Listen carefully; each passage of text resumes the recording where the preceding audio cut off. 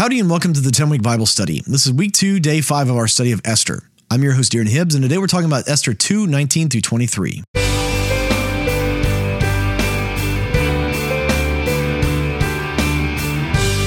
Welcome back to the 10-week Bible study. Again, I'm your host, Darren Hibbs. Would you pray with me before we get started today? Lord, would you open our eyes and our ears to hear what your word has to say to us, God? Speak to us and fill our hearts with the knowledge of you. We want to encounter you through your word today. In Jesus' name we pray. Amen. With that, let's jump back into God's word. I'll be reading today from the NIV. This is Esther chapter 2, starting in verse 19. When the virgins were assembled a second time, Mordecai was sitting at the king's gate. But Esther had kept secret her family background and nationality, just as Mordecai had told her to do so, for she continued to follow Mordecai's instructions as she had done when he was bringing her up. So Mordecai has continued to reiterate to Esther, now that she's queen, right? She's queen, and all of these people, apparently, what I get from this is that the king, he's going to take Esther now that she's queen and all of the rest of the young women and maybe show them off before the nation or something, but there's some happening going on with this. And so Mordecai is there when this event is taking place. Where the Bible is pointing out to us that this was a big event, probably separate from the big banquet and all of the stuff that the king did for Esther. But Mordecai is there sitting at the gate. Now, we don't know. We're not told exactly what Mordecai does. In Jewish tradition, someone who sat at the gate like this would have been potentially like a lower level judge. You would come to the city, right? The cities were the safe places, and the people that worked the fields and out in the countryside, they would come to the city, and if they needed something adjudicated, very often like what we would consider a lower court judge would be sitting there at the gate waiting to hear any problems that are coming up. It's very possible that this is the same kind of situation and that Mordecai is some kind of lower tier judge, or maybe he's a gatekeeper. He seems to have some official capacity here at the palace, which is probably why he's in this city in the first place. This is very much an ivory tower city in the landscape of Persia. And so for him to be there, he's probably got to have some kind of reason like that. Most people that tell the story of Esther, they kind of take this and assume that Mordecai was some kind of an official, somebody on the government payroll doing something here, and that's why he's always sitting at the gate. And that makes a lot of sense. He's probably involved somehow. We just don't know exactly how. But he's going to go up in rank pretty quick here over the next few months at least. But he's told her, do not tell anyone that you're a Jew. Don't tell anybody. And this is, again, I think goes to Mordecai's wisdom. He understands what's going on in the kingdom, in the capital city. He understands the kind of the back room, smoke-filled, cabal like things that are going on. People, there's a lot of talk these days about conspiracy theories, right? And people kind of put down people that come up with conspiracy theories and say that they're crazy. In truth, what separates a conspiracy theory from an actual conspiracy is a conspiracy theory is someone imagining something that they really don't have any knowledge of happening. Right. When I just think, well, there's this secret cabal of people and they're running my life this or this way. Right. But I don't have any information. I don't have any data points. I just feel like that's happening. That's a conspiracy theory. If you happen to know that there's a cabal of people sitting in these, dark back rooms, smoke-filled rooms where they're trying to control your life, that's not a conspiracy theory. That's a real conspiracy. And the problem with humanity is we've always got people making up conspiracy theories like they don't have any data points. But there's also always people conspiring to do things, conspiring to control other people's lives. There really are. The issue is most of the time the conspiracy theories involve way too many people and much much too much time, right? If you've got more than 3 people in your conspiracy theory and it lasts more than a month, it falls apart because people can't keep secrets that well. They are really bad at that. But people are always conspiring together. There's always back rooms. There's always those things going on. And Mordecai is there. He's in the midst of that. And he's got a sense of the conversations that are going on. He's obviously not in those back rooms. He's not in those conversations. But he's there at the gate and he's hearing the conversations of people as they're passing. He's getting a clue of the conspiracies that are going on, the legitimate conspiracies. Again, he's the one that uncovered the actual conspiracy to kill the king. He saved the king's life, and this is going to come back to save his very shortly.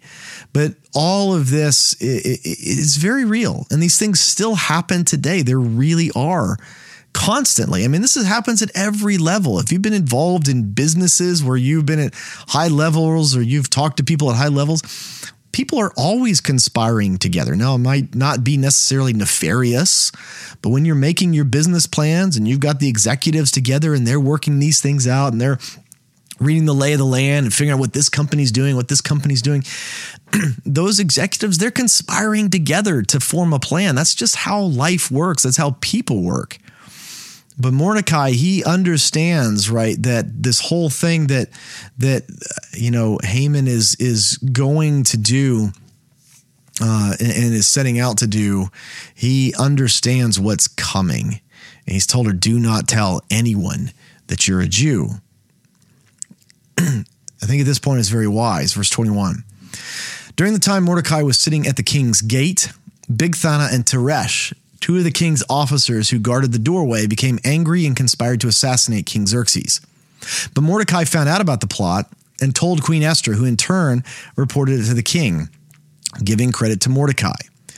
And when the report was investigated and found to be true, the 2 officials were impaled on poles. All this was recorded in the book of the Annals in the presence of the king.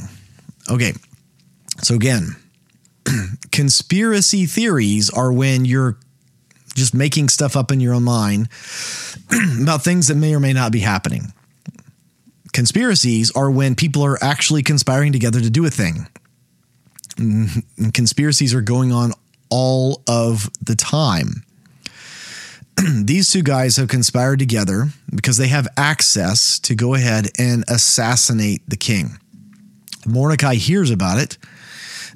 He's not up for assassinating the king. He must think that Xerxes Ahasuerus is a decent king, so he's not up for this. He's loyal to the king, and so he tattles on them. He finds out about it, tells Esther, says, Esther, tell your husband these guys are going to kill him unless he does something about it.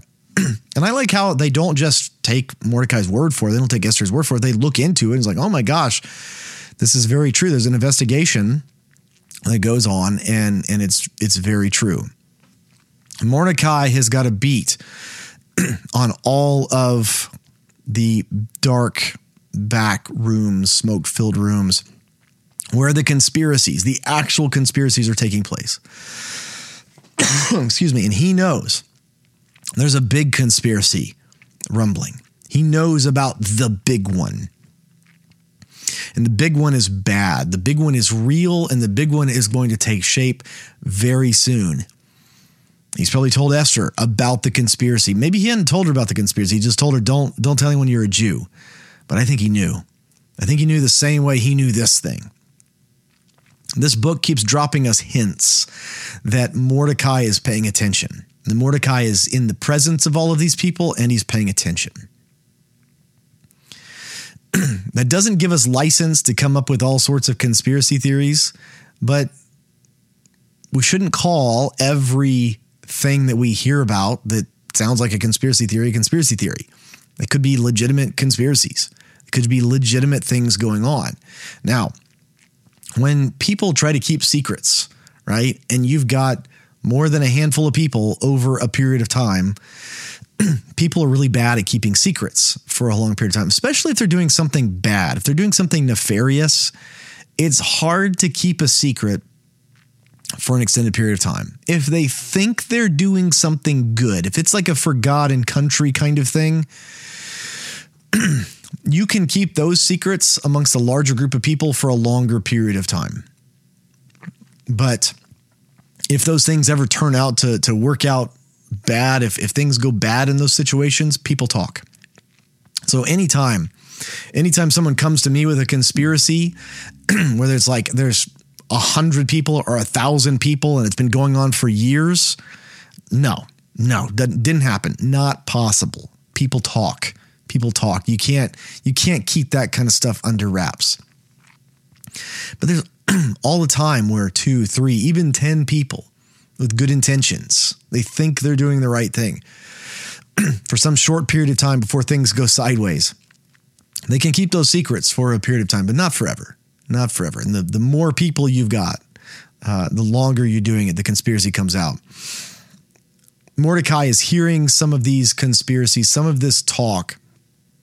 And very shortly, a man is going to get promoted who's probably at the center of these conspiracies, and he's going to make it come to life. These conspiracies are not going to be conspiracies any longer. They're going to become law. And that's one of the things behind conspiracies is that they just don't last very long. They either become true, they happen, the guy's assassinated the king, or they get caught, or someone talks, someone finds out. As it turned out, 2 guys conspiring couldn't help but talk too much, right? And those 2 guys, they couldn't keep a secret between themselves long enough for Mordecai not to find out. And that's just how things go. But the big one, the one that Mordecai's worried about, we're going to read about that in the next chapter. For the 10-Week Bible Study, I'm your host, Darren Hibbs, and I can't wait to see you next time. Hey, thanks for tuning into the 10-Week Bible Study podcast. If you've enjoyed this podcast, would you consider leaving a review for it on your podcast app of choice? It really helps other people find out about this podcast, and my heart is for people to fall in love with God's Word.